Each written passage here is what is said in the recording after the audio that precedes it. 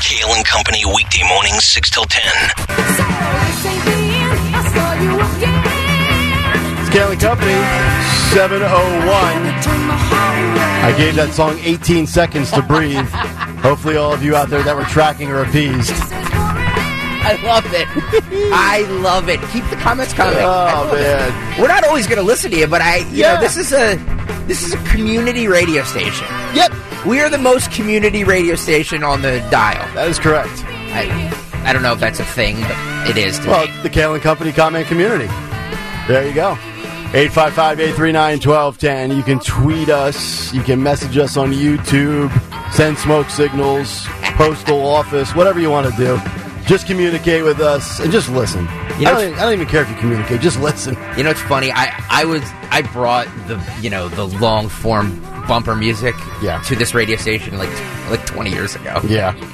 And it was a thing I just started doing because I liked it. Consultants hate it. Oh, the program director at the time was just like, "What song is that?" Yeah. I'm like, I don't know. It's Led Zeppelin. They're like, get back to your content. Okay, get back to the content. They tuned in to hear the host. Okay, I know.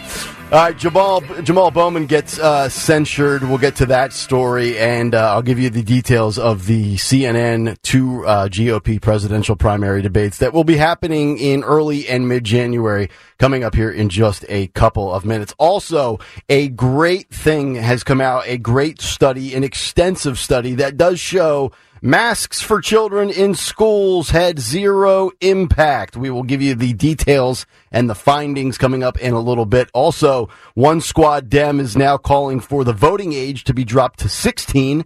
And Miss Presley from Massachusetts also wants convicted felons sitting in the can to be able to vote. You know, I was thinking maybe my daughters could vote too at 9 years old. They know a lot about politics, so they can vote as well. What the heck? 16. Jesus oh, my God. I'm going to destroy that. I'll tell you why coming up in just a little bit. But let's get to the news. We have a lot of it. Round number 2 at 7:03. The great Dawn Stensland. And good morning. This Friday morning, December the 8th, we are at 35 degrees right now. Feels like 29 out there.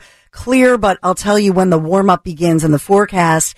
And we are sponsored this morning in Kayal Company News Live by Joseph Anthony Retreat Spa and Salon.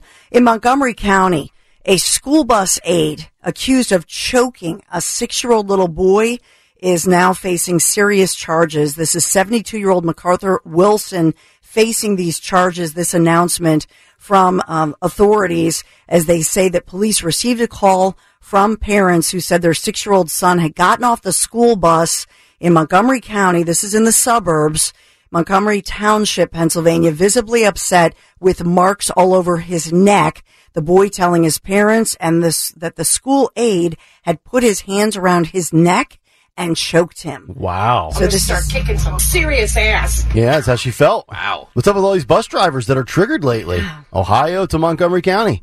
So this is Lansdale, Montgomery County, and now charged, police have made the arrest, charged this gentleman with strangulation, attempted simple assault, reckless endangerment, and so he had turned himself into police, and his preliminary hearing is for January 9th. On a serious note, think about the temperament that you do have to have as a bus driver. And I know it's like, oh, here's Nick talking about today's generation being rowdy. Like, we were all jerks on the bus, throwing things, yelling, screaming. I hated riding the bus, but, you know, it's amazing when I think back about it, how disciplined those bus drivers were to not go off and curse at you, much less, you know, put their hands around your neck and strangle you.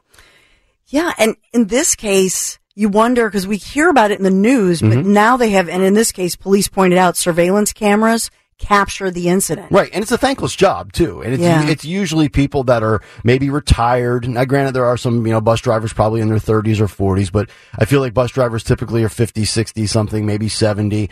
And your job is to get somebody else's children from point A to point B safely. It's a thankless job, and I tell you what, I don't have the patience for it. There's no way I could ever do it. Oh, we put our bus driver through hell. I know. Oh my God. I feel I'm sure he's long since dead because he was about 7 years old at the time. But, you know, to that person, I apologize. I'm sorry, Mr. Jones, for throwing that unopened can of soda. I don't even know what his name was. We should just call him Mr. Bus Driver. Mr. Bus Driver. It reminds me of Leonard Skinner, because that was the janitor's name at the school. It was, yep. It's like so cool. Yeah. We have police in Philadelphia searching, and warnings going out about this. Watch out for the Machete Man. Yeah, this is going on in Philadelphia. This machete-wielding biker responsible for a series of attacks on a popular walking trail.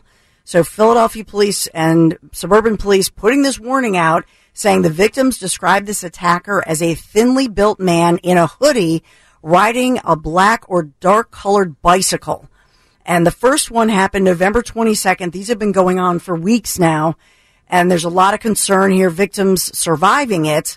But one of the victims said that they were riding their bicycle along Pennypack Trail. This is in the Northeast, in Northeast Philadelphia. Suspect came up from behind and started hacking this victim several times with a machete. Who the heck rides around on a bike with a machete? Like, oh my God. We got a lot of angry people. We do. And I mean, I'm looking, I just wanted to make sure I could remember what a machete looks like from a visual standpoint. I just, DuckDuckGo imaged it. I mean, you got to have like a long kind of like a thing to slide it into. It's not something I think you can just keep like in your pocket. You can't put it like in your waistline of like sweatpants, because you could end up hacking off your kneecap. I mean, it's got to be 18 inches long.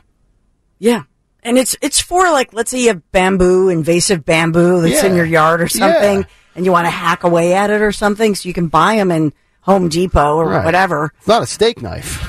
Jeez. So the victims suffering, wounds to their arms and their hands, obviously because they're defensive kind of wounds. But this has been going on. They're putting out the warnings, and again saying if you're a runner, let's say, which a lot of people, we see the runners out earlier in the morning. These were happening all times of day, though. But this guy has been attacking women and men, apparently. So they're saying just be aware. And when you wear your earbuds, this is part of the problem. You don't hear somebody approaching you. Mm-hmm. So they're saying maybe wear one earbud. Yep. So that you can be aware of your surroundings. If somebody's coming up from behind you, you just want to be aware and maybe avoid them. Yeah, and obviously the issue here is not the citizens with earbuds; it's the guy with the machete. But it does make you wonder. There's a lot of people that just walk through society detached from their surroundings. Like, to your point, I mean, at the grocery store, walking down the sidewalk on Market Street here, you always see people with their Bluetooth things and their Apple earbuds in. I'm not blaming people for that, but it would probably be in your favor if those things were out and you're in a situation like that. Odds are you might notice something coming a lot quicker. Yes, well said. We've been watching we're on Liz Watch or McGill Watch. I don't know what we can call it, but this is the president, Liz McGill of UPenn, who is facing intense pressure following many calls nationwide, and even from Governor Josh Shapiro. If you missed Nick Cale's big take, it's a must watch and must listen.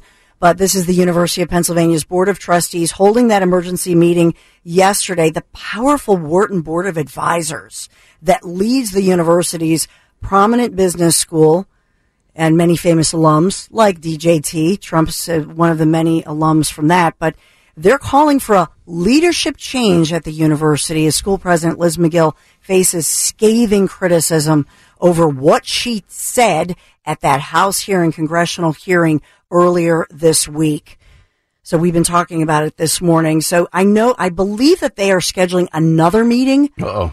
Yes, that's the rumbling now. Is it today? Is it over the weekend? Yeah, as somebody who is in management here, when they have two meetings, it's never a good thing. One meeting, okay, maybe you can let everything go, but two meetings, nope. Can confirm. Yeah. And we do have a conviction. It's a stunning. I think that it was stunning as the jury read the verdicts. Former Philadelphia labor leader John Doherty, Johnny Doc, as he's known, John Doherty, and his co-defendant convicted of using more than $650,000 in union funds for personal use. Doherty is 63 years old, led Local 98 of the IBEW, International Brotherhood of Electrical Workers, for nearly 30 years, convicted of conspiracy, embezzlement, dozens of other charges by the jury after this months-long trial. And it's the second conviction federal prosecutors have secured against the long, powerful figure. Sentencing is scheduled for mid-March, but remember, Doherty still faces a third federal trial upcoming.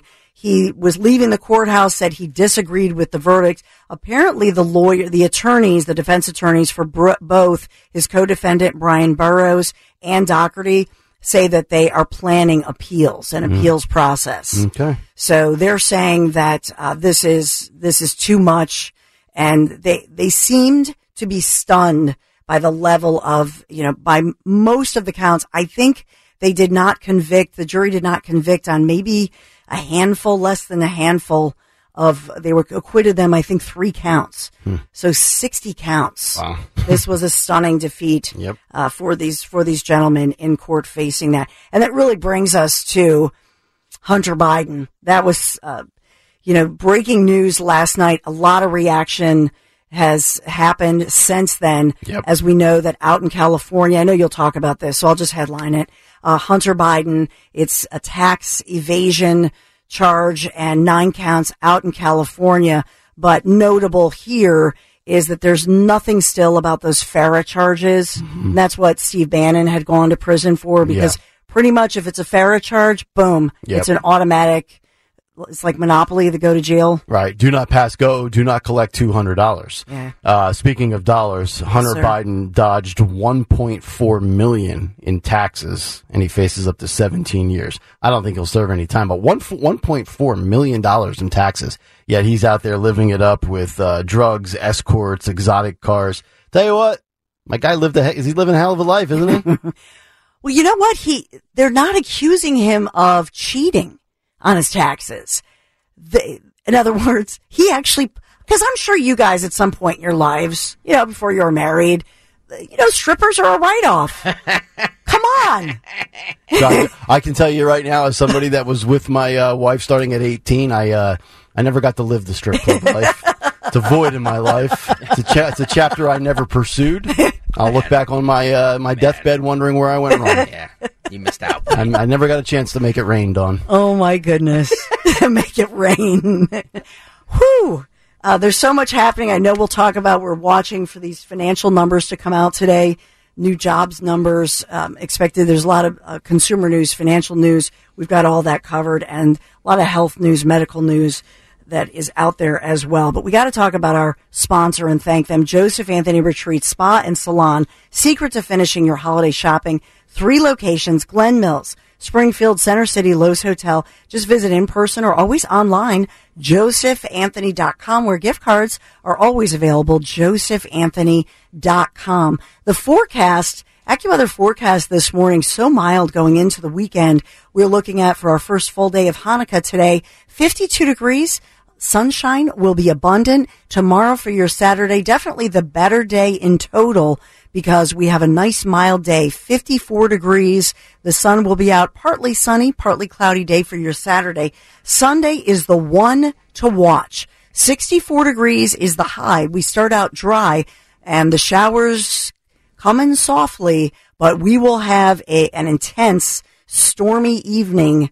So the question is the timing here, but we could see 50-plus mile-an-hour winds with that Alberta Clipper on Sunday. So really watching that crazy, could be violent storms moving through with a lot of showers. So Sunday evening, the one to watch. And then Monday, the storms blow out, no precipitation, but the high in the mid-40s. So that 20-degree change is coming. Kayal Company News Live. All right, Dawn, thank you very much. Here's what we have coming up. We know we have a cut sheet at 7:45. Between the next 2 segments, we're going to get through the next 2 debates. Will Sloppy make the cut? We'll get to that. And then also, we have to get to this ridiculous idea of lowering the voting age and being able to vote from jail. Those 2 stories before the cut sheet, and then we'll get to the mask study on children. post-CUTSHEET. It's all still ahead. Kayal Company, Talk Radio 1210, WPHT. You've heard me talk about What a Crock, and they're delicious. Ready-made meals. If you're, a really busy parent or just plain busy, I always say, you're going to love What a Crock, seriously. They bailed me out twice this week. I told you about the fact that David loves the chicken parm meatballs. They're delicious, and they're huge. They're like the size of my fist. Just delicious. These are ready-made meals. I put a meal in my slow cooker in the morning, run around all day, and when we come home for dinner, it's waiting, just simmering. Unlike most meal kit companies, there is no prep required, and that's what I love about it. The cleanup is a breeze. It's literally as simple as dropping a meal right into your slow cooker, and boom, dinner is done. Last time, you can also order those liners, like a really neat liner that lines your slow cooker. And that's part of it. You just take that out, and so you don't even have to clean that out. It's a beautiful thing. Whatacrock.com. They have this huge menu, more than 50 different meals to try, from classics like the old-fashioned pot roast, the chicken Alfredo, to new favorites like I talked about, the stuffed chicken parm meatballs, the honey garlic chicken with veggies. This weekend, I'm going to be making one of their different chilies. They have so many, I think 7 or 8 different kinds of delicious, hearty chili, whether you want the vegan or whether you want something that's hearty with beef. But last night, for the first time, we tried the pulled pork in kind of a sweet and sour barbecue. It was awesome. By the time Larry came down, because he was napping, he came down and he was like, who ate all the... David ate the entire slow cooker practically. It was like, so they were fighting over the last bits of it. It's so delicious, and there's so much in there. No subscription, no commitment required, so you can just order exactly what you want whenever you want. And by the way, great gift. They ship nationally. Make sure you use promo code WPHT at checkout. You get $10 off. Whatacrock.com, $10 off for WPHT is your code. Whatacrock.com. Tell them Dawn sent you.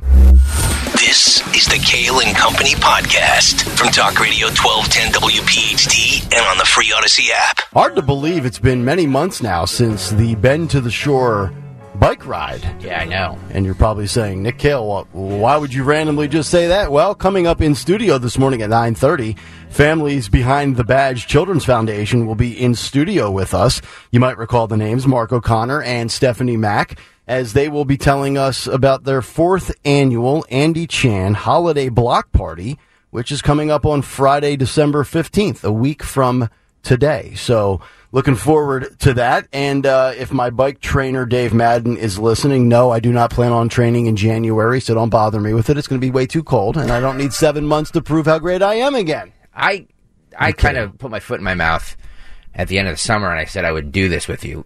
Yeah, you're in this year, pal. Yeah, yep. We'll get there. We'll finish. Oh, we'll head to the casino. Back. We'll play some roulette. We'll have a couple of cocktails. My lower back. Yeah. It hurts. Is somebody saying something about a back, Dawn? I can't. I'm not. He needs a treatment at Joseph Anthony Retreat Spa and Salon, so he can help his back. Well, all right. I'll since Dawn wants to speak up here. Yeah. Sassy pants. I'll do it if you want to do it. Oh my God. Come on. Yeah, Dorenzo can do it as well. Yeah. He'll end up on crutches. As a show, we must do it. Yeah, it'll be fine. Okay, what's the date? I have no idea. I don't even know what the date is for something coming up in January for my own life. I haven't even gotten to July yet. Well, how about I will go. Anthony actually sent us all the December 15th event.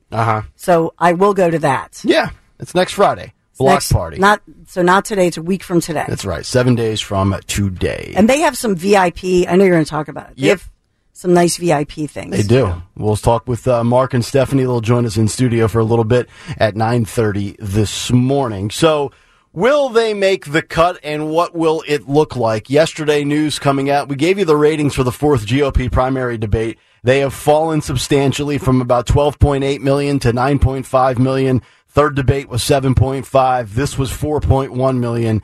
How low will it be in January on CNN? Well, we will find out, because CNN will now host two more Republican presidential primary debates next month in Iowa and New Hampshire, states that obviously hold the first contest in the race for the GOP nomination. They announced that yesterday on their network. The first debate will take place on January 10th at Drake University in Des Moines, Iowa, less than a week before Iowa caucus goers weigh in on the Republican presidential race. And then 11 days later, the second debate will be January 21st at a small little college in Goffstown, New Hampshire. Now, to qualify for participation in the Iowa debate, candidates must receive at least 10% in 3 separate national and or Iowa polls of Republican caucus goers or primary voters that meet CNN standards for reporting. That according to the network. One of the 3 polls must be an approved CNN poll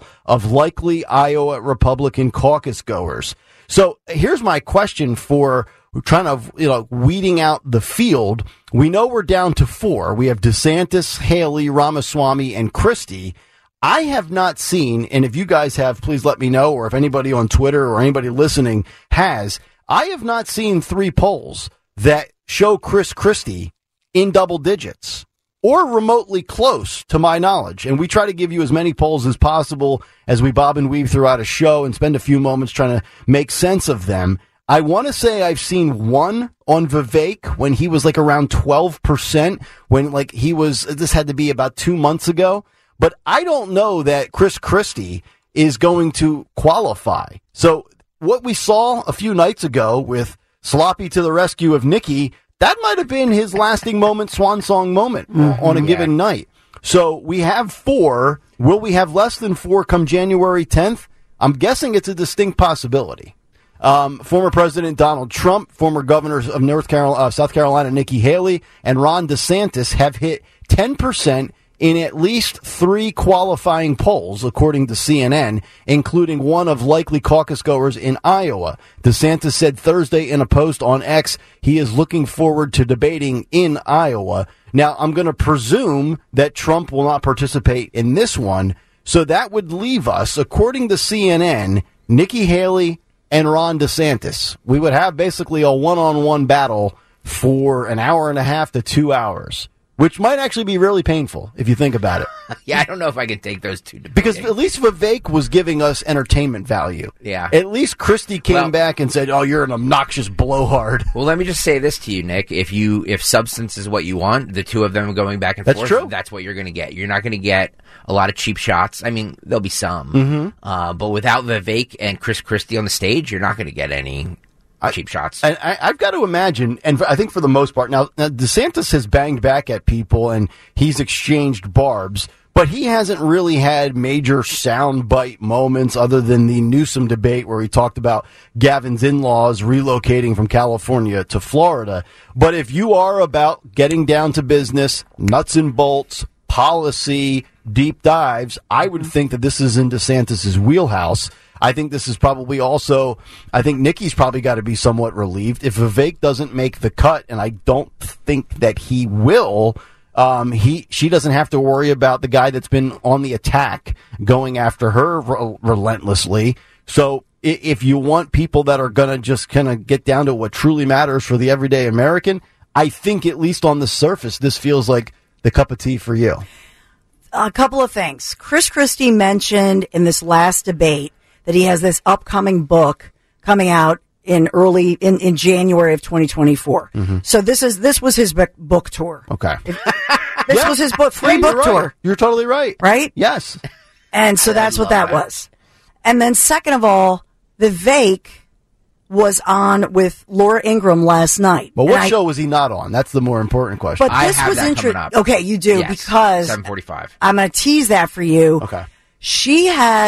I was amazed by her take, and she feels like Nikki Haley, she had some things to say about Nikki Haley that surprised me. But in that, what Vivek says, he gives a timeline, and it lets you know in his thoughts where he's looking within the next, so I'll just tease it that way. But it was a very telling interview. Yeah. And I actually was riveted by it. Okay.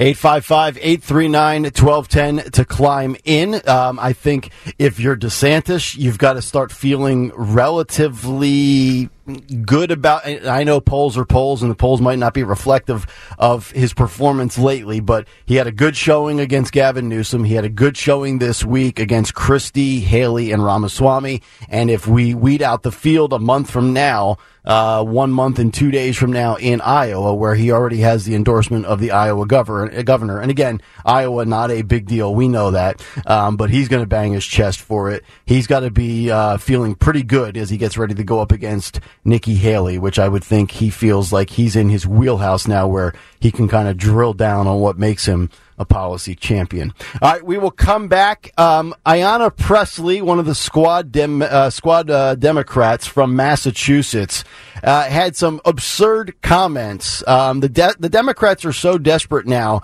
for their dwindling base, people leaving the party, that they want 16-year-olds and they want felons to be able to vote.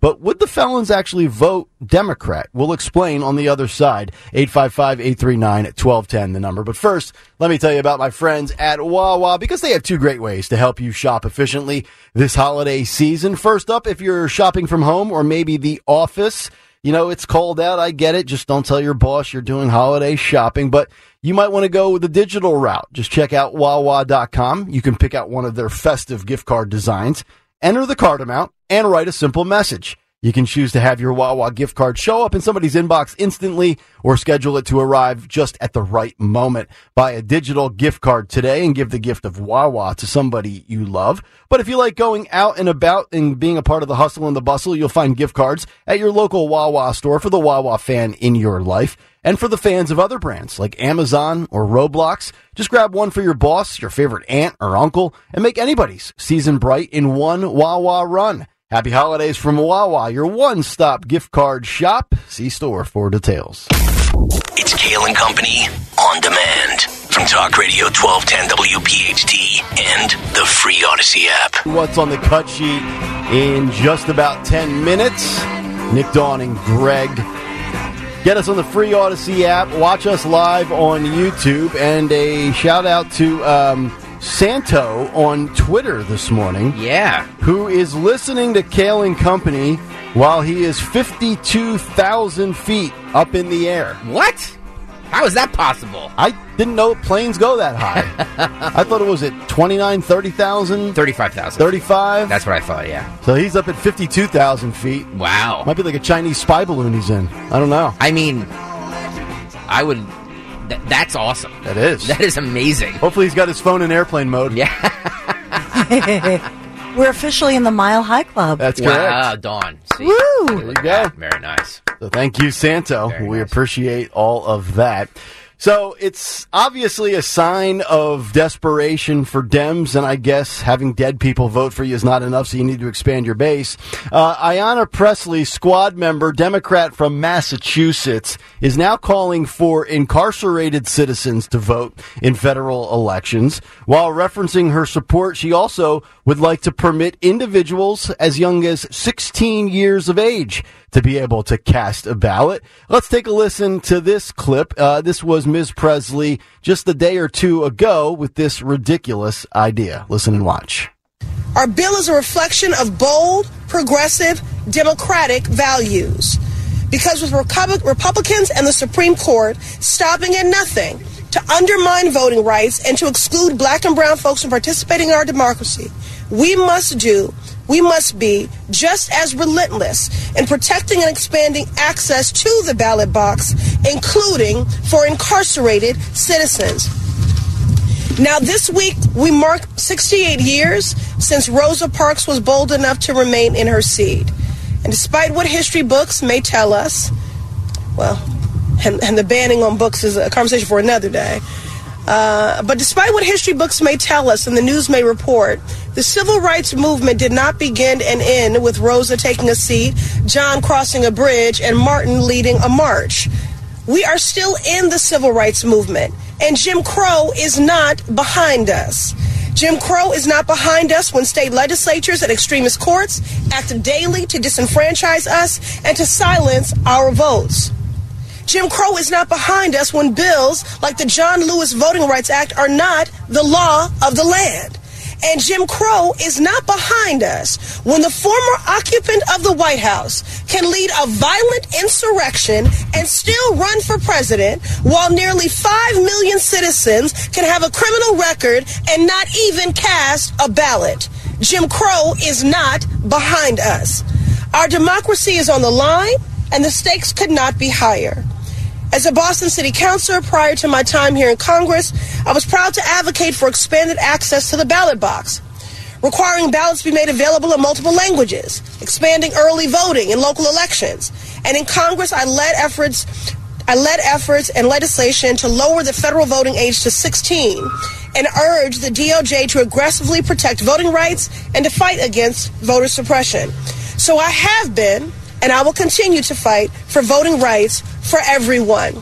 All right, so Presley says Jim Crow is not behind us. Apparently she missed a memo where Major League Baseball is bringing the All-Star game back to Georgia in 2 summers because Jim Crow apparently disappeared, right? Remember the whole facade with the voting restrictions in Georgia, which, by the way, and I always like to reiterate this, it is harder to vote in the state of New York than it is the state of Georgia. So we can officially stop talking about this Jim Crow ridiculousness.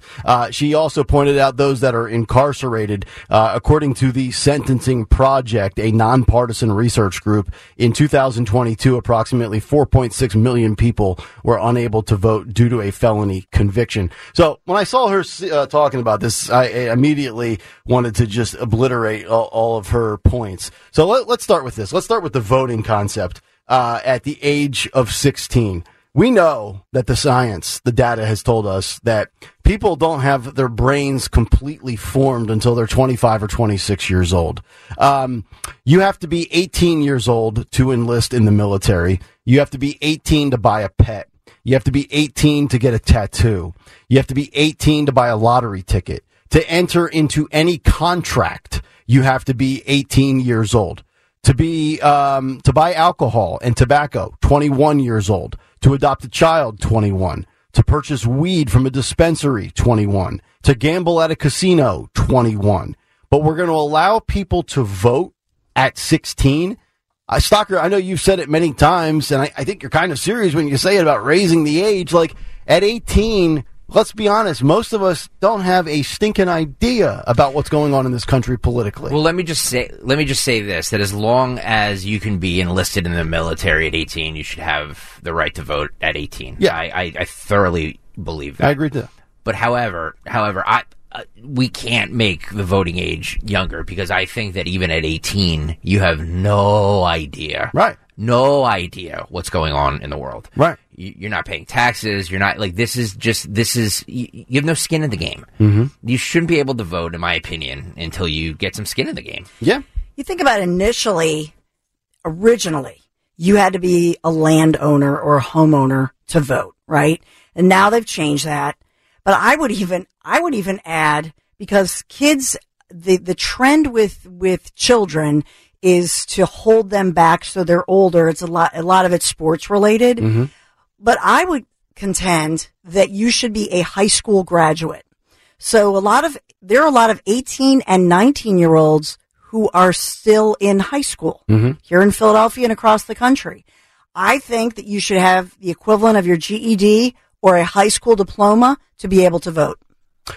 Vivek Ramaswamy, I believe, is the one who mentioned, and if it was somebody else, please somebody correct me, that you should have to pass some sort of a basic civics test to be able to vote. I love that. I love that idea as well. I am absolutely against lowering the age to vote, and I do think at 18, if you can go over and serve your country and step on a landmine and die, you should be able to hack off your genitals at 18. You should be able to do all this other stuff at 18 years old. But this is just, to me, the desperation of Democrats. And then the second part of this, you talk about prisoners. First of all, it's a state's issue, right?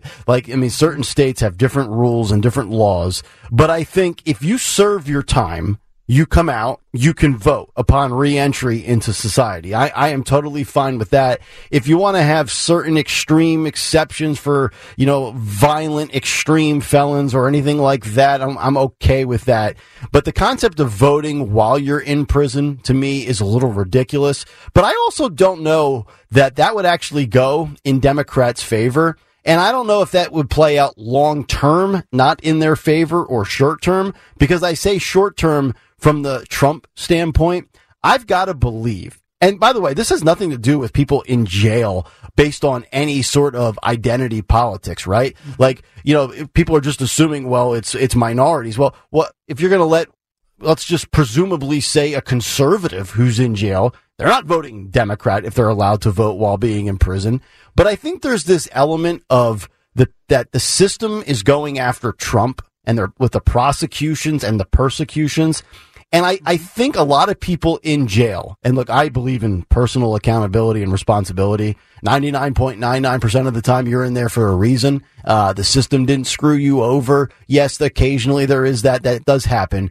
But I think the mindset of people in prison is that they've been unfairly railed against and the system has worked against them. I think those people might identify with Trump. If they're able to vote from prison thinking they got a raw deal, they might have sympathy for Trump and say, I think he's getting a raw deal. So I actually think that part, the second element, not the age thing, the 16 thing, but the incarceration thing, I think that could backfire for Democrats. I really do. Because I think there are people out there that believe Trump's getting a raw deal, and there are certainly people sitting in the joint today that think they got a raw deal. I'm always suspicious that the reason they want to say, we're going to have voting in prisons is because who's there to police that? Right.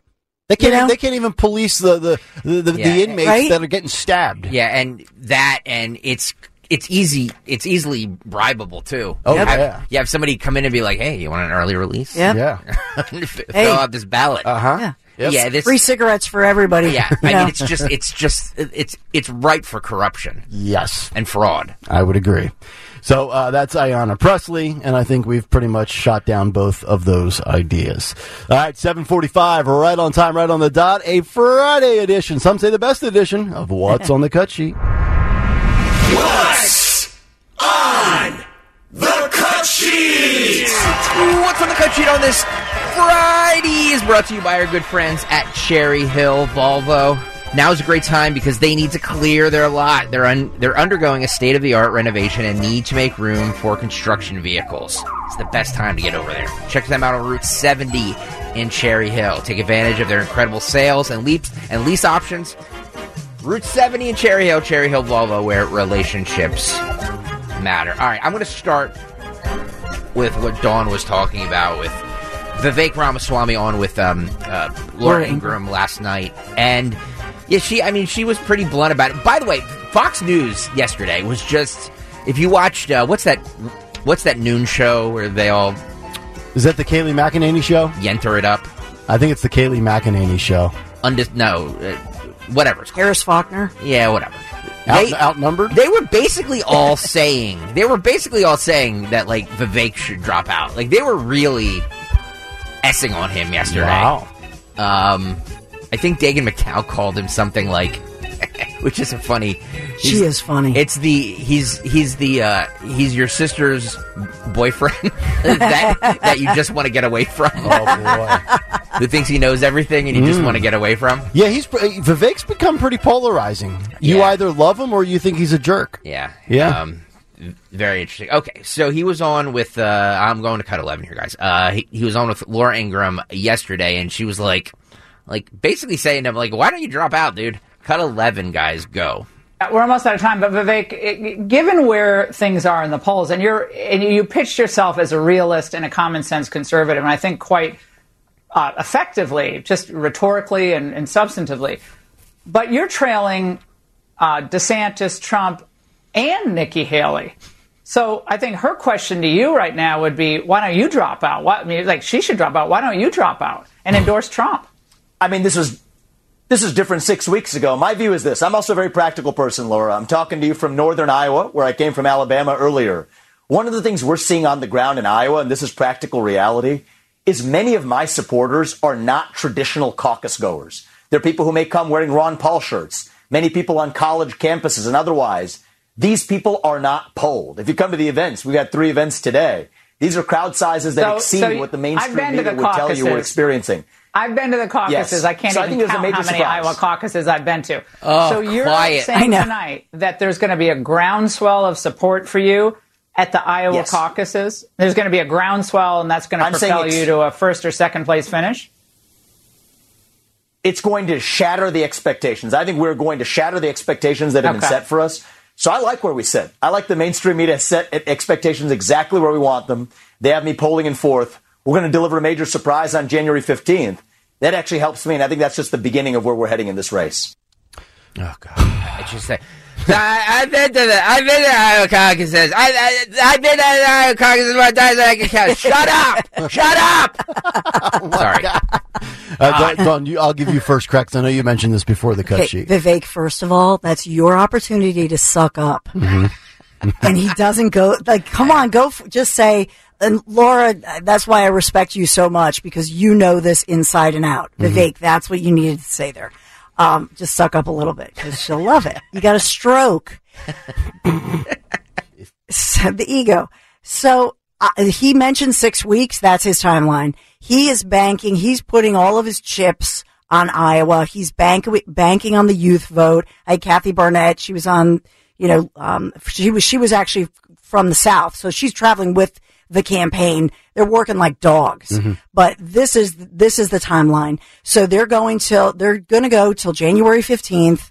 They're in it until then. In my humble, that's what I'm hearing. Okay. And so he's putting all of his chips here. They are on the ground. It's grassroots. And you look at his team front and center. Think about Kathy Barnett, African American, Christian, mom, very conservative. So they're going to black churches, but they're going also for that youth vote. Kathy Barnett is a mom, and her oldest is a teenager, right? So they're going for this teenage vote. They're in the churches, and they're trying to recruit different kinds of voters to come out. They're trying to energize that teen and youth vote, and especially young males who don't feel represented. Look at Anthony Dorenzo, and remember Daniel Valdez. Mm-hmm. They love Vivek. Yeah, they do. The young generation absolutely does. It's interesting. He's a walking soundbite. He's tabloid material. He's the headline getter, yet the polls show the complete opposite. He reminds me of guys that I used to work with, multiple people in the sports radio world that were always kind of creating drama and headlines and were covered by websites, but they never got ratings. It was a fascinating dynamic. And I think with this guy is you either love him, you hate him, but he hasn't resonated in the polls. And I think that is very telling, because I think ultimately he comes off, and I like him for the most part, he comes off a little too good to be true, a little too well spoken. It's hard to believe that we're saying that. Like, we ripped the Biden administration for being terrible public speakers, and then I'm sitting here doing the opposite with one of the best public speakers I've ever heard in Vivek Ramaswamy. But he comes off like the smartest guy in the room sometimes. Because I think he is. Well, and he is. There's no doubt. But he also has a great way of Go ahead. Americans don't like that. I'm sorry. No, you're right. They don't like when they feel like you are hands down like the brainiac prodigy child. That never resonates with the common folk, and I think that's what's working against him right here. Well, the pop culture is that you don't want to be the brightest, that you're dumbing everything down. Right. And that you're, I'm a victim, I'm not that good, I'm kind of lazy, I can't, I can't, I want to zoom it in. Full mustache and beard. There it is. We don't celebrate brilliance like that. I mean, we do, but yeah. I'm a fan. I like Vivek. I think he has an important role. And, my sources within who are close to Trump say that Vivek absolutely will be in the Trump cabinet. That will happen. It's weird. I would tell DeSantis, I need a little more personality. I need less coached up, just be you. And then with Vivek, I would be like, dude, dial back the Doogie Howser thing a little bit. Just try to resonate with the common folk, right? And maybe he does to some extent, but it's like, dude, you're way over people's heads. It's like when I do this show, I don't try to be the smartest guy in the room. I'm not trying to be like Mark Levin and read the Constitution. No disrespect to him or anybody that does deeper dives. But, like, I'm trying to just do a show that resonates with the common person in morning drive, makes people laugh, keep people awake and tuned in. There's a market for smart people. I'm not saying there isn't. But, like, Vivek, it's like, dude, where you have a thing in common with Trump. You're the outsider. But Trump does not try to tell, as a Penn Wharton grad, Trump could easily sit here and say how intelligent he is. But Trump resonates with the common folk. Why? Mm-hmm. He comes up with nicknames. He insults people. He's not trying to just tell you that he's Mr. 1520 on the SAT. I think people don't. It just doesn't work with certain people. Yeah, he's the only business guy and Wharton graduate that can speak like a construction worker. And I don't mean that in any sort of disrespect because I can't even. If I wasn't doing this job, I'd probably work at Wawa. You know what I mean? I could even hold a construction job. So like I'm not putting them down at all, but he does speak to the common person, the blue-collar working person, like nobody I've ever seen in that position. Yep. I will say this, that if Vivek's wife, if Vivek were a Democrat, his wife in particular, she would be on every magazine cover. She'd be on The View. She's 34 years young. They have two young kids, ages 3 and 1. And she is a surgeon. She is not just a doctor. She's a surgeon and cancer researcher. I don't know why Vivek Ramaswamy is not putting his wife out there. I mean, I know she's busy and maybe Apurva doesn't want to do this, but I think she is an incredible asset. If, to your point, if they were Democrats, they would be treated and covered like the Obamas. Yes.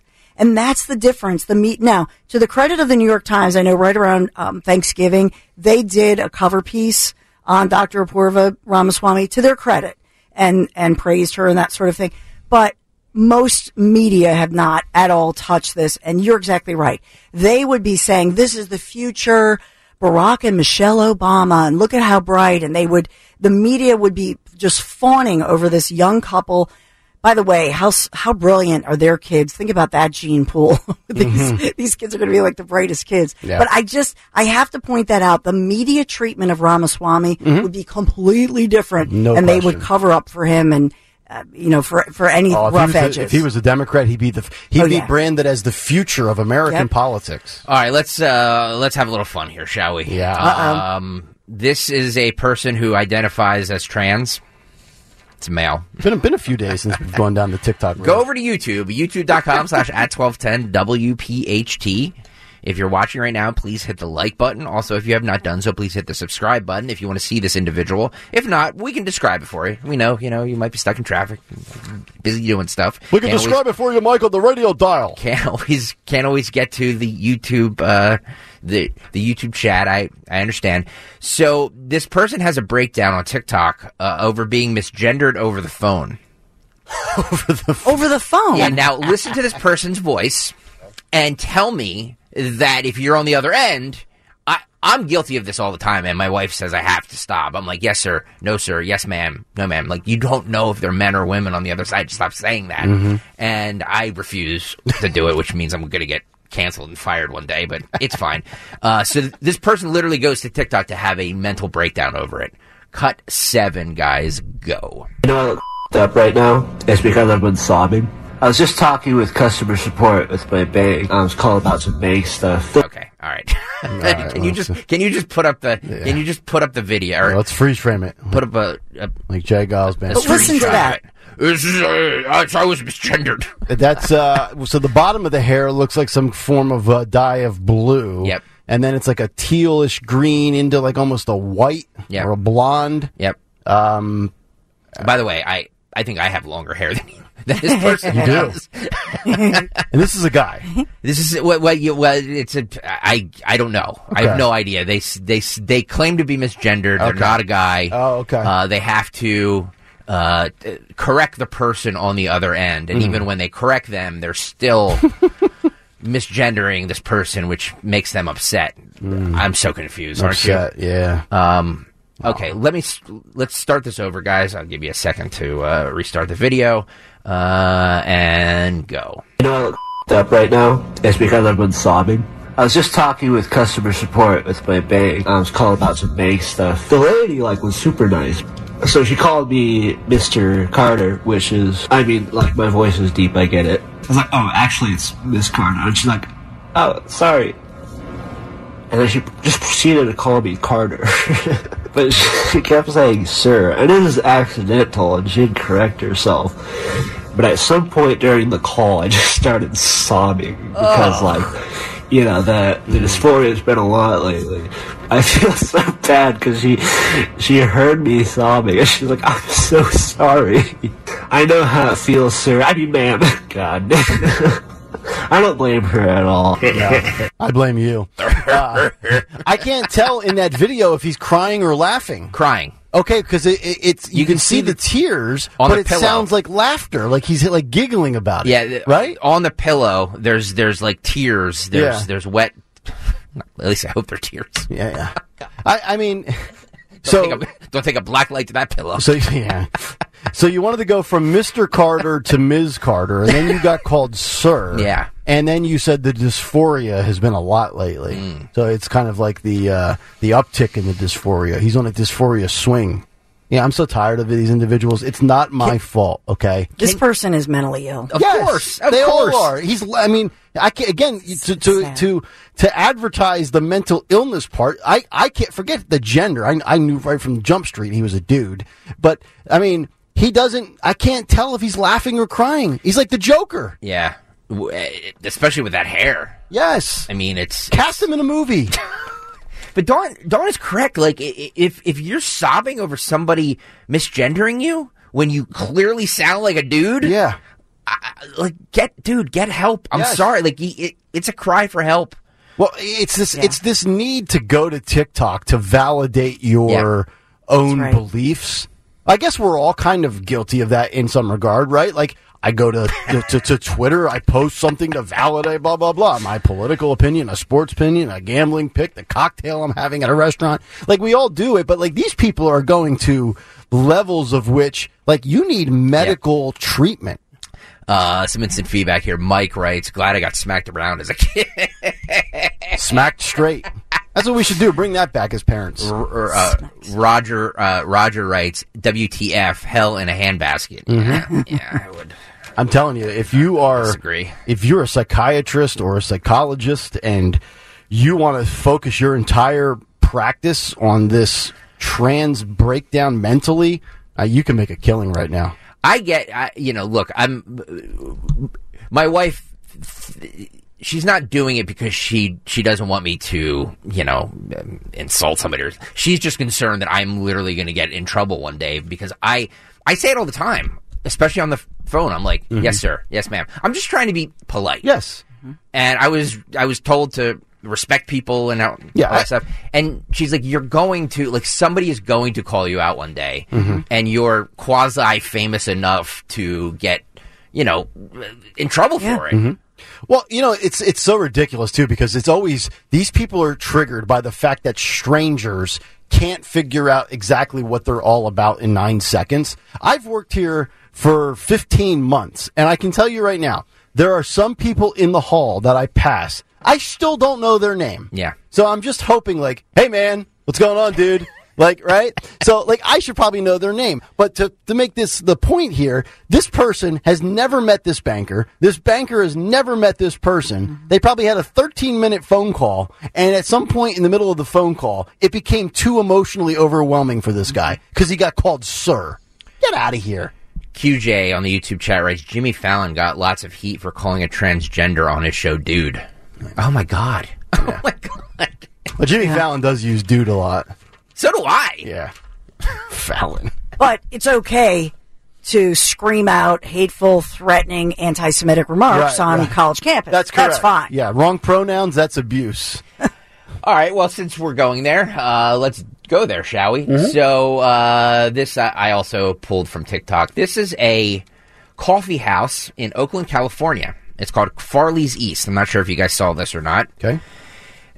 Somebody was filmed denying a Jewish woman's access to a bathroom after she complained it was filled with anti-Semitic graffiti. So she went into a bathroom, said there was anti-Semitic graffiti on there. They told her to basically leave, that she couldn't use another bathroom, like she just get out. And the person there says, you can't steal private property like in Israel.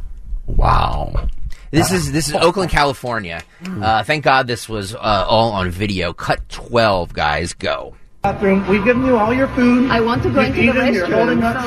Also, currently, this is a private property. I want to go into the restroom. I do need you to leave. I know Israel loves taking private property and saying it's their own, but we gotta head. Oh my God. You're not going to let me go into the restroom? Them, so I need you to leave. I want you to go into the restroom. I need you to leave. Oh my God. I was patron here and I have a right to go into the restroom. And we have a right to refuse service. Yeah, but I need to go into the restroom. I'm asking you to leave. No, you need to let me go into the restroom. I don't. I'm a patron here and I need to go to the restroom. I'm kindly asking you to leave. No, I will not be going to leave. All right, let me just stop this for 1 second. Just for context, those three individuals that you see visually there, none of them are the lady that is being hated on. The lady who's being denied access to the bathroom is filming. Okay. So the person with the blue hair and the mask and the nose ring. Was this during the pandemic? No, this is now. This is wearing masks. Yeah. All three of them wearing KN95 masks in November or December of 2023. Yeah, Nick, I don't even think they're KN95. They're like cloth-colored masks. Are they medical? Idiots.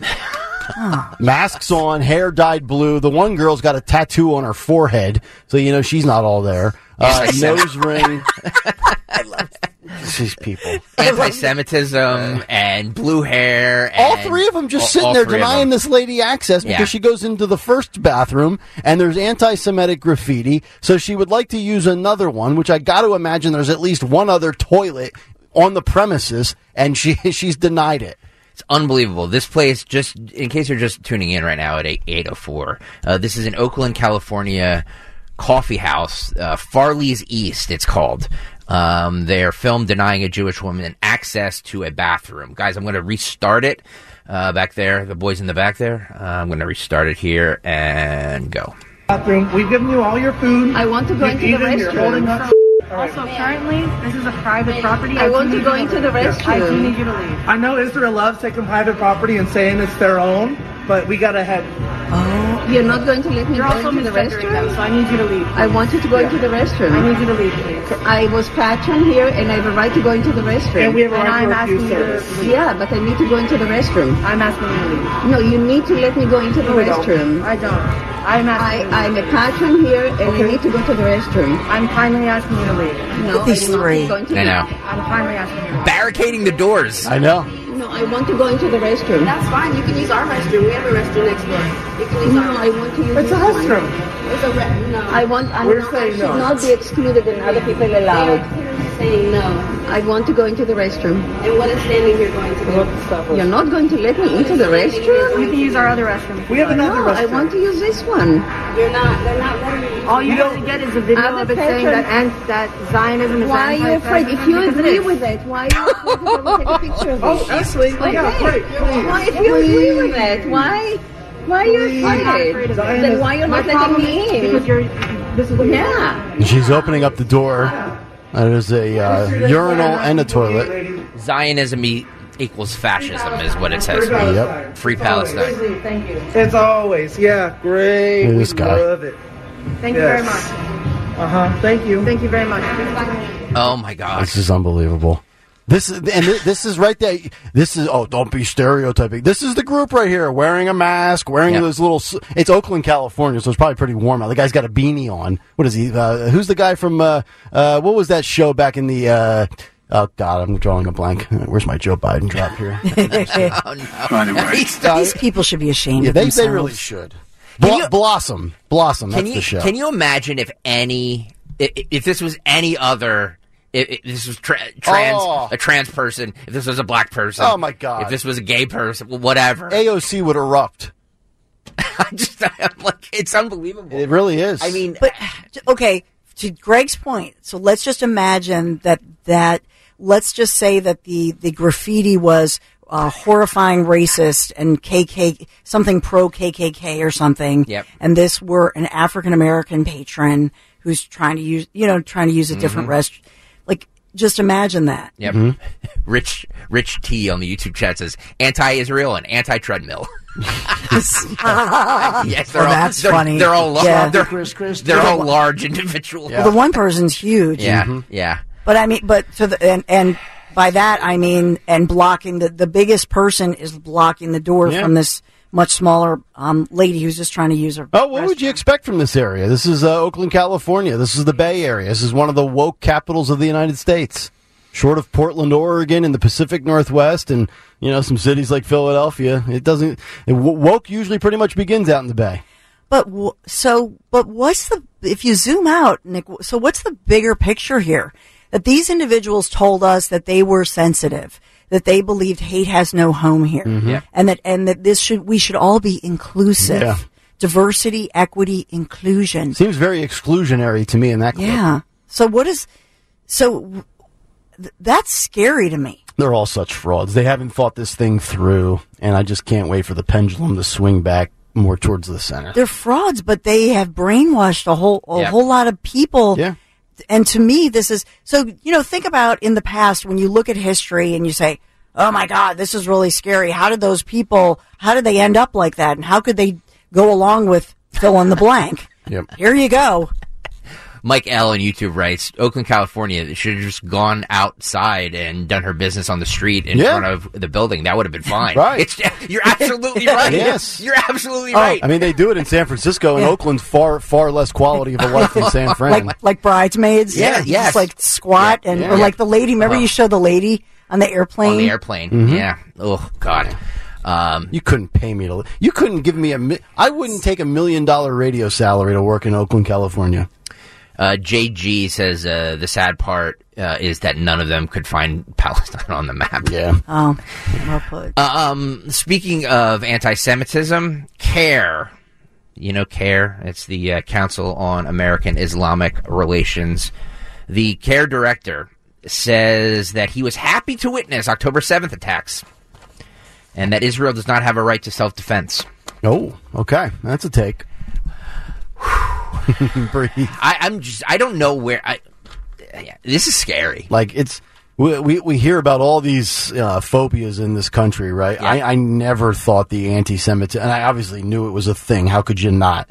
But and it's not even the sheer volume. It's the vocalization and the extent where they don't even dance around it. Yep. They just flat out hit you square in the face with it. They don't have a right to self-defense. Nihad Awad is the guy's name. That rhymes. I'm sure I'm mispronouncing it. He's the executive director and co-founder of CARE. He expressed his feelings on the terrorist attack on the 16th Annual Convention of Palestine in the U.S. on November 24th. It just made the rounds on social media yesterday. This is how that sounded. Cut 6, guys, go. So I hope, unlike so many people who only woke up to October 7th, the people of Gaza have been aware and living every day of October 6th, 5th, 4, 3, 1, and September 31st, and all the way. September 35th, huh? The people of Gaza only decided to break the siege, the walls of the concentration camp, on October 7th.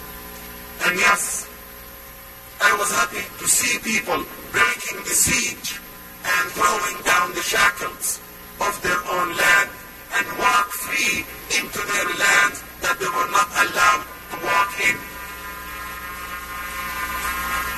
People cheering. Yes, the people of Gaza have the right to self-defense, have the right to defend themselves.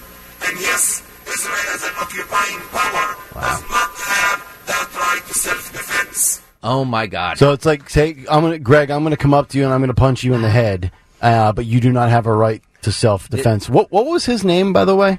Do you have it in that description again that you gave us before the clip? Nihad Awad. Yeah, he is an Awad.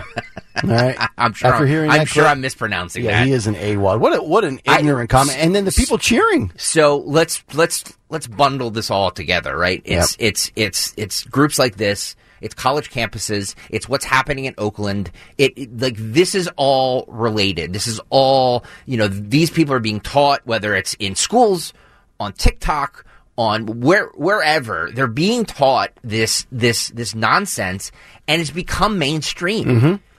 And then you compound it by saying, like you just did, the way you bundled it, you have those on the left, the Ivy Leaguers, and then these individuals. Yet it's the Democratic Party that is actually going to sit there and say the Republican right-wing extremism and racism and dictators and Trump and really?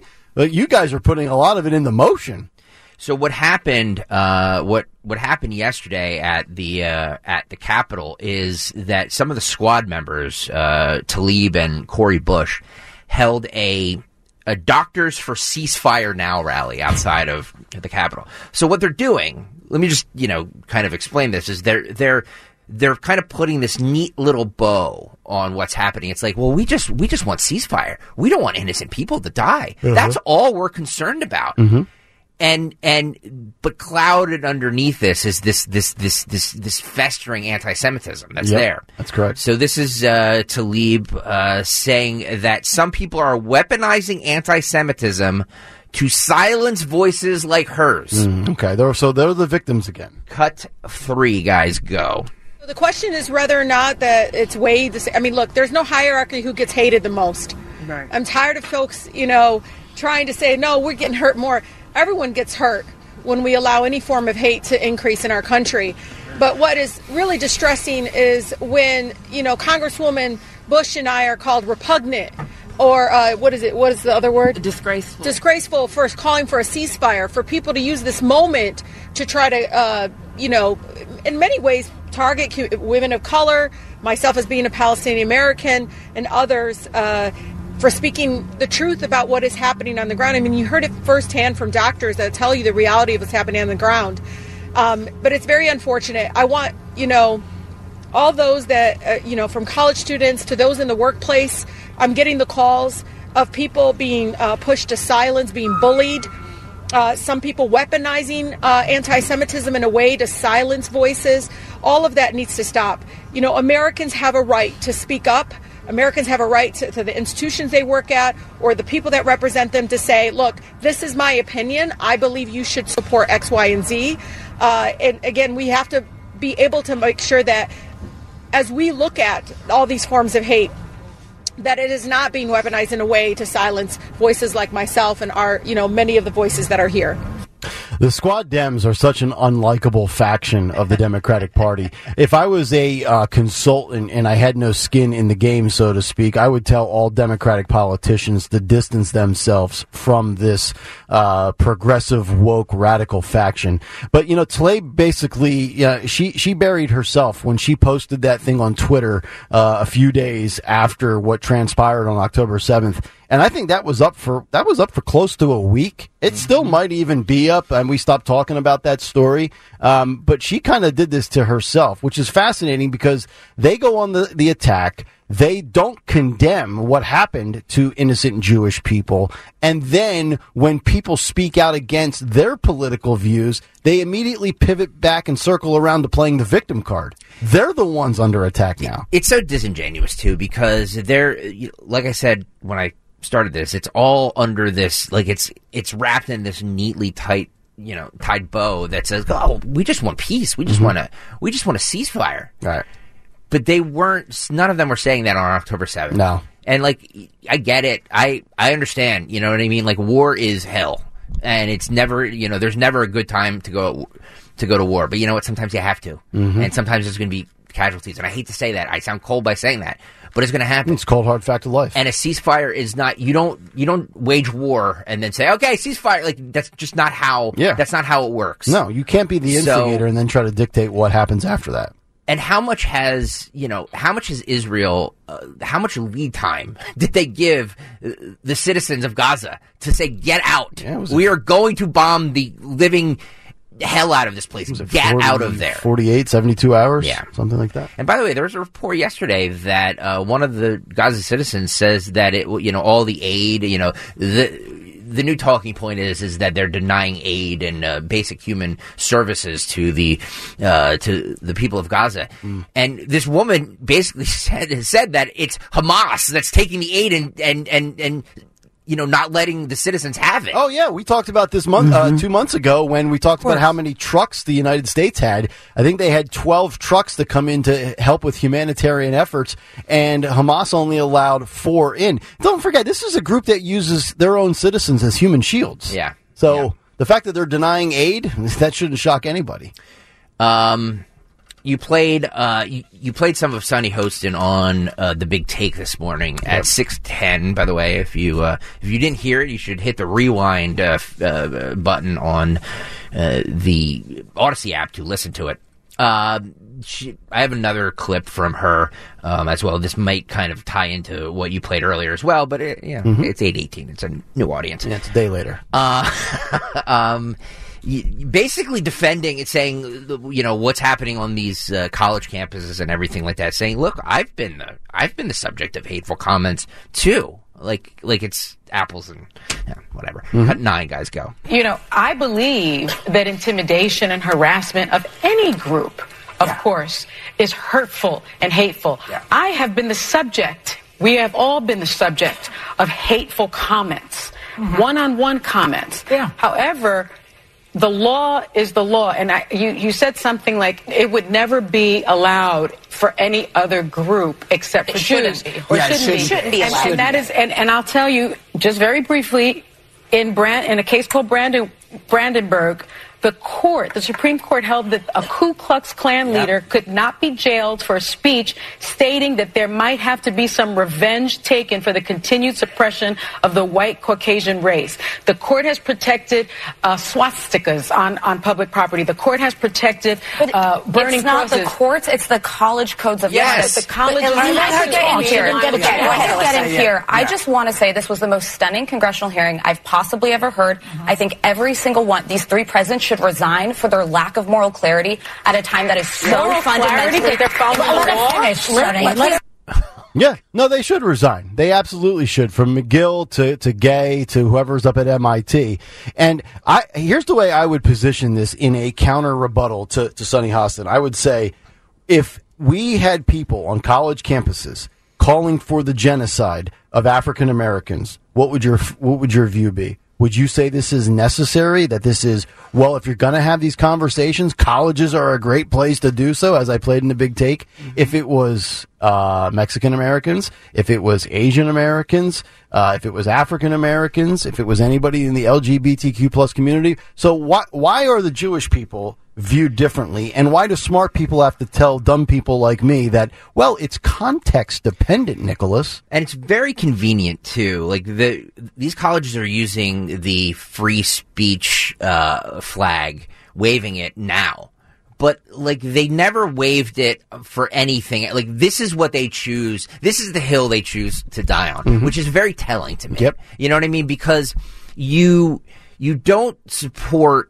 When it's stuff that you don't agree with, then all of a sudden the free speech thing kind of goes out the window. But with this, it's like, well, we have to, we have a code of conduct, and as long as it's not threatening or violent or whatever, that they have the right to say what they're going to say. But where's the consistency? Right. And then I would also want to know, then what are we looking at here on these college campuses? Is it code of conduct or is it the First Amendment? Because it seems like they were arguing that there's a difference between what a school's code of conduct is. And I think that was one of the quotes. I threw my Big Take in the garbage. But one of the individuals was talking about I guess, I forget the way they framed it, what the policy and what the way these universities are going to operate ethically and morally to some extent. I'm going to play a clip that might have what you're talking about in it. I think this is part or most of what you played this morning at 6:10. This is cut 10, guys, go. Can I just weigh in here? Because, I think what Elise Stefanik, the Congresswoman, was talking about, and what this entire hearing was about, should have been about free speech. And free speech, and although many people may feel uncomfortable with it, the most hateful and heinous speech is the most protected speech. Okay? Campuses have not been good for free speech in years. Well, but they have been. They can't. Harvard actually has one of the worst records on free speech. What you heard was them saying what is completely accurate under the law. It depends on the context. So if someone does yell at a crowd racial slurs or calls for genocide in a public place, in a crowd, that is protected speech. One-on-one confrontation, if a white student, for example, says to a black student a racial slur, then it's hate. That is about the codes of conduct. Can I just finish this for a moment, about the law, please? But the codes of conduct must adhere to the law. So when it's protect students. No, it really can't go against the Constitution of the United States. So when we're talking about this one-on-one type of thing, yes, that is when that conduct leads to harassment and could be actionable by the university, and that's exactly what Harvard. But as it said, if you have to commit genocide to be able to condemn genocidal language, like that's a dangerous, slippery slope. No, yes, it is. But again, use of that type of example is really inflammatory, and it distorts. But that's actual words being used on college campuses. It distorts what the law is. The law protects that kind of language, so and in my opinion, college is the perfect place to have these sorts of uncomfortable conversations. Even the Jewish students don't feel comfortable on college. Even the ACLU said that the Supreme Court cannot prevent speech that is likely to provide a hostile response. If I said this about any other community on earth other than Jews, I would be canceled 10 times to Sunday. That's actually not. Absolutely correct. Canceled 10 ways to Sunday. Keep in mind, I mentioned in the big take, I think it was in the free press clip that I played, on some of these campuses, including Harvard, if you use the wrong pronouns for somebody on campus, that is considered abuse. Yet we have to talk about the context, nuanced conversation of anything when it comes to Israel and Hamas and this hate speech that's going on. That is the biggest hypocrisy of all. I really hope Virginia Fox, the Republican from North Carolina, who's the head committee chair for the House on Education and the Workforce, I really hope they hold these institutions and their feet to the fire. So apparently Muggsy writes on Twitter that he's listening on the Odyssey app and could not hear the clip from AWOD. Interesting. Oh. Well, you didn't miss much. He's an AWOD anyway. I'll have to look into that. Yeah. Something on this radio station not working properly? The hell you say? Maybe they blocked it. Interesting. Interesting, Don Stensland. AWOD. Did you hear it on YouTube? I'm asking everybody if they heard it on YouTube. Did anybody hear it? Did anybody hear it? Was it heard on 1210 WPHT? Were the YouTubers able to hear the AWOD? Yeah. I'm just interested to know if it was just the Odyssey app that it was not heard on, because that would be suspicious to me. Just saying. Dun, dun, dun. Right, Nick? Yeah, sure. Okay. Yeah, maybe a little censorship. Somebody just drop into the chat if you heard the AWOD clip, the guy from CARE on YouTube. And also, if you're listening on 1210 WPHT, if you could either send me an email or send me a tweet to let me know if you heard it. Yeah, they're saying they heard it on YouTube. Interesting. It's the same... Guys, it's the same feed. I'm going to have to start investigating. Wait, hang on. It's the same feed. The YouTube feed is the same feed as the... So... Could the app just be malfunctioning? It's weird. Interesting. We've had app issues before, right? I smell conspiracy. I'm going to... We have the Law and Order theme music. Dun, dun, dun, dun, dun, dun. I'm going to look into it. Interesting. All right, let's talk about the border. Do we have to? We got Mayorkas? Oh, my buddy, my pal. He was asked if Joe Biden will visit the border. And his answer is we need more money. Okay. It's like that, it's like your deadbeat son. Yeah. Who comes to you and is like, are you going to get a job? Like, no, well, I'm going to, but I need just something to tide me over. Dad, can I get a 20 spot? Till I get there. Yeah. But Mayorkas, cut 1, guys, go. This also, though, from Katie Hobbs, the governor of Arizona, just this week. Listen. We need the federal government to act and provide more resources, and we've been very clear about that consistently. This is a bad decision that impacts our border security. It hurts our economy because it's putting a damper on trade and tourism. She's a Democrat. Also, a letter to the White House from 5 Democratic mayors of Denver, New York, Los Angeles, Chicago, and Houston, saying they need resources far beyond the $14 billion that the president proposed in the supplemental. Will the president be going back to the border, the southern border, to see more of the crisis with his own eyes? Poppy, what these governors are speaking of is precisely what the president has sought to address and why we need Congress to act. We do indeed need additional resources. The Department of Homeland Security needs additional resources. The Department of Justice for additional immigration judges. The State Department for appropriate funding of our refugee programs and the efforts that we have in the international arena. So we need Congress to act. We have sought additional funding, not just for the federal government, but for these cities to be able to deal with what is an unprecedented situation, not just domestically, but internationally. And Mr. Yeah, I don't know what good extra resources and funding will do when your game plan and strategy is basically to have the floodgates open and allow people to come in left and right. Which, by the way, that clip you played a few days ago with all of those grown adults just standing there in line, that's a full-fledged invasion. I mean, that is. Yes. Fetterman, by the way, with a great comment. Again, this is actually getting scary. John Fetterman said something to the effect yesterday that the number was 270,000 individuals coming across. I'm not sure what time frame he was looking at, but the number was 270,000. And he said that's basically the population of Pittsburgh. And obviously Fetterman would know, having been out in Braddock, PA, and out in western Pennsylvania. I don't know, if as Fetterman continues to heal from his stroke, he's making a lot of sense lately. Isn't that amazing? It really is. The Dems are eventually going to say, dude, you got to stop talking. So apparently, they even on 1210 air, you could barely hear that clip. Oh. Interesting. I don't know why. We all heard it here in the studio. Yeah, I did. Very odd. Okay. Very odd. And I can tell on the looking at the trending on the app, you can see a dip. So people are like turning it off and trying to turn it back on, probably. Okay. Sorry about that. I don't know. I don't know what happened. All right, sticking with the border, cut 5 here. Karine Jean-Pierre talking about the border crisis and blames Republicans. Cut 5, guys, go. Yeah. You know, Republicans talk about immigration reform. They talk about border security. The president, you know, on day one, the president put forth an immigration policy, right? He put forth a comprehensive immigration legislation to start that conversation, essentially to start negotiating on day one. It's been 3 years, and they have not been moving forward in good faith. They have not been trying to get to a solution in good faith. The system is broken. We want to find real solutions. The president said yesterday he's willing to have a serious conversation about this.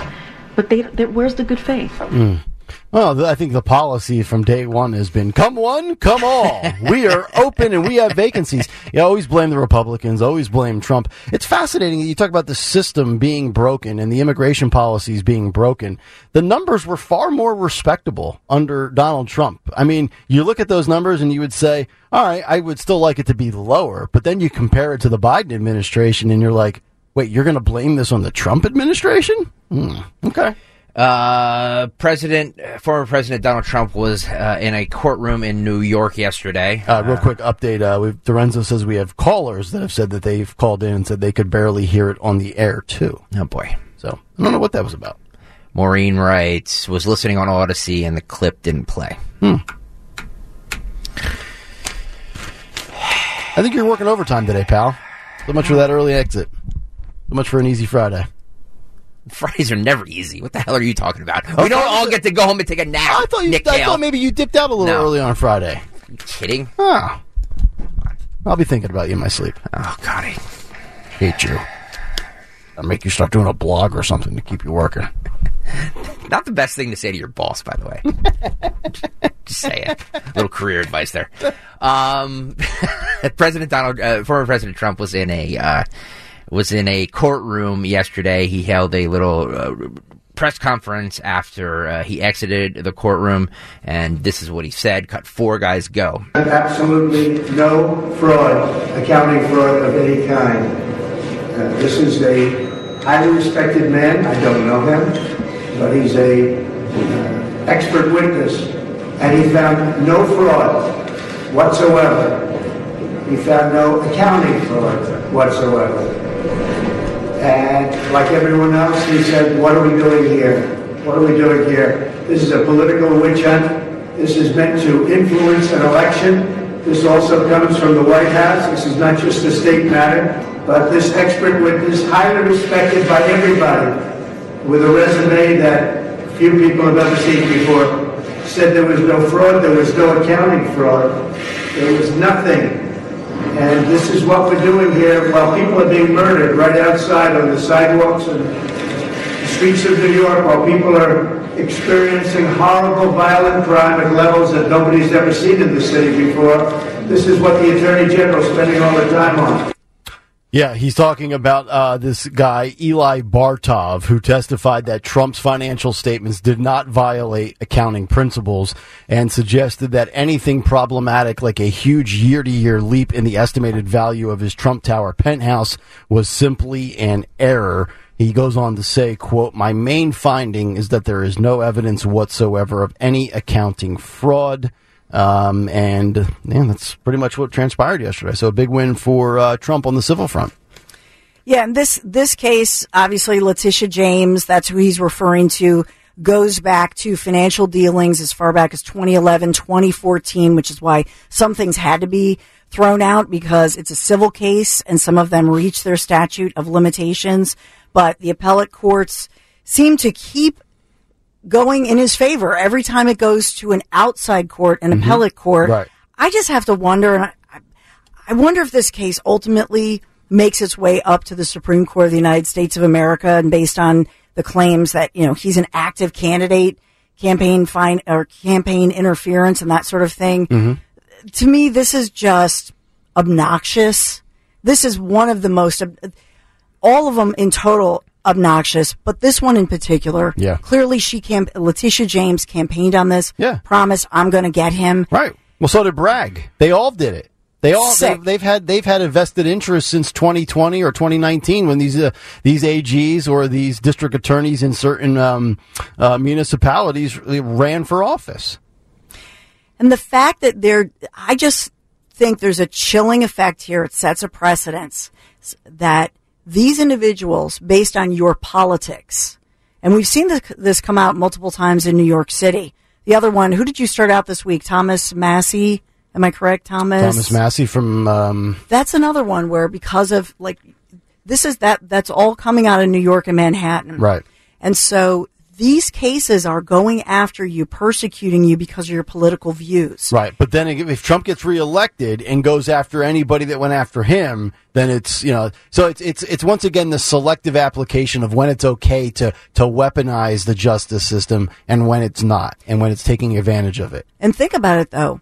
If you're a business person in New York City or in the nation, and you're a business, and you have supported conservatives, maybe you've donated to them, and they decide they don't like you, this is how they take you down. Look at what our government's doing to Elon Musk right now. With they wanted to see his books. They went after Tesla. I mean, as soon as Elon Musk restores free speech, all of a sudden he's got 7 different ways that people from the government are coming after him. I'm sure that's just purely coincidental timing. As we mentioned earlier, Representative Jamal Bowman from the Squad was censured yesterday. AOC took to the floor to defend him. Oh, is this where she cries racism? Yeah. Of course. She compares pulling the fire alarm to jaywalking. No. Okay. Okay. Oh, my God. You can't make this stuff up. Cut 2, guys, go. Mr. Chair, I think the Republican side of the aisle made the case quite clearly today as to why we should not vote for censure. Right now, you can tell how weak their arguments are because they are grasping for straws, trying to do their best My Cousin Vinny impersonation as to breaking down what happened here with a fire alarm. Jamal Bowman has more courage in his pinky finger than the entire Republican Party put together, more integrity than the entire Republican Party put together. And that's exactly why they're moving to censure him today. Let me tell you what's actually going on. New York Republicans are so embarrassed that they propped up George Santos, got him elected to office, and then had to turn around and vote to expel him, that they want to distract the entire world from their massive embarrassment. New York Republicans are so embarrassed that they have not accomplished a damn thing for New Yorkers this entire year, that they have to find a distraction. So they've decided to target one of the first black men to ever represent Westchester County in the United States Congress for censure. That is what today is about. And New York Republicans are so unfocused and so unable to make people's lives better that they've decided to bully their colleague. That's what today is about. They're wasting our time. They're wasting the country's time over some petty what rises to censure. I mean, truly, these arguments that are being made here, what's next? Jaywalking? Do you want to get us for jaywalking? For not crossing the street correctly? Is that what you're going to raise for censure next? This is truly ridiculous. It's beneath the character of the House, and it is beneath the stature and the status of what rises to consideration before this body. And with that, I yield back. Poor Riley has to sit there and... Her fiance? Yeah, listen to... Hostage video coming tonight. Listen to all that. Like, yes, honey, you're right. Yeah, oh, yes, honey, you're right. Can we go to bed? Oh, yes, honey, you're right. Yes. No, okay. Riley. Yeah. Oh, God. Yeah. So, guys, once again, spinning the victim card here. It was Jamal Bowman that pulls a fire alarm to delay a vote to extend more time, and then denies it, double down, triple down. Heck, I think he even quadrupled down. And now it's Republicans can't get anything accomplished, so let's censure one of the black men in Congress. Okay, that's what you got, AOC. Nice dress, by the way, though. She did mention a My Cousin Vinny moment, though, so I give her a point for that. I just, oh, God. It's like we talk about Vivek and being like that. It's just every. Yeah. So she gets. Every woman in college or girl in college that I knew, these lectures they had to sit through just to, get a little action. In New York. In New York City, because they have more than 100,000 illegal folks there, illegal migrants there, I hope people like AOC get primaried ultimately and booted because... Yeah, what has she done for her community? Nothing. And they're very upset. Uh-huh. So, and this is affecting on so many different levels, but this winter, it's going to be a tough winter. You got think of 100,000 people, and they're all over the streets and excrement. It's a disaster. She defunded the police in her district. Yet, what was the number? I think it was over $500,000 on private security. Well, for her. Yeah. Yeah. Safety for me, but not for thee. By the way, Johnny Z, who love Johnny Z, who owns the Mulligan Shore Bar down there in Wildwood, he was listening and he said he heard the AWOD, just fine on the Alexa, on the Alexa. So okay, interesting. Little tip, little tip there. Hey Alexa, all right, play AWOD. All right, we should break. All right. Coming up next, we'll get to Dawn's Big Three at 8, and then I also have a very, very telling study that reveals child mask mandates for COVID-19 did not do a darn thing. Back after this, Kayal Company, Talk Radio 1210 WPHT. As the weather gets colder, the NFL offers stay hot on FanDuel in partnership with Valley Forge Casino. Right now, new customers get $150 in bonus bets with any winning $5 money line bet. That's $150 if your team wins. So like I said, I'm riding with the Philadelphia Eagles, your Philadelphia Eagles, for this Sunday night against the Dallas Cowboys. Plunk down $5 if you're a new customer, and you can win $150 when the Eagles win. By the way, I'm going to go 30-27 for my pick for Sunday. I love the FanDuel app. You can bet on everything from spreads to player props, over-unders, and so much more. Go to FanDuel.com/Greg, FanDuel.com/Greg right now to sign up. FanDuel Sportsbook is the official partner of 1210 WPHT and the NFL. 21 and over, present in PA. First online real money wager, only $5 pregame money line. Wager required, $10 first deposit required. Bonus issue does not withdrawable. Bonus bets that expire 7 days after receipt. See terms of sportsbook.fanduel.com. Gambling problem? Call 1-800-GAMBLER. This is the Kayal and Company podcast from Talk Radio 1210 WPHT and on the free Odyssey app. I can't wait for Southern Italy this spring. I hope you join me. We're going to discover these amazing sites, Southern Italy, with my friends from Conservative Tours, and nobody does it better. The Amalfi Coast, Positano, Sorrento, and yes, the iconic Isle of Capri. These are some of the most breathtaking, beautiful places on the planet. The Abbey of Monte Cassino, Pompeii, Rome, all while enjoying a gastronomical event for 12 days of touring. Olive oil production, a mozzarella farm, and yeah, the wineries, the tasting sessions. The group dining events they're known for are legendary. 5267 includes your nonstop airfare, and while supplies last, I think we're down to the last, maybe we have 2 spots left. I have to check in with Ken Chase. You can just go to conservativetours.com. You want to do this today because, I don't know, as of last night, I thought it was booked up, so maybe there are 2 more spots. Conservativetours.com, 888-733-9494. Of course, Puglia, Italy's best-kept secret. We're going to find out together why so many Italians take their vacations in Puglia, which is authentically Italian. Thank you to so many of you, as we're 99.9% booked on this amazing event, and I can't wait to celebrate this with you. Conservativetours.com. I'm honored that you went, that you've already booked this. So, a couple spots left, conservativetours.com. Start your day with Kayal and Company. Weekday mornings 6 till 10 on Talk Radio 1210, WPHT, and the free Odyssey app.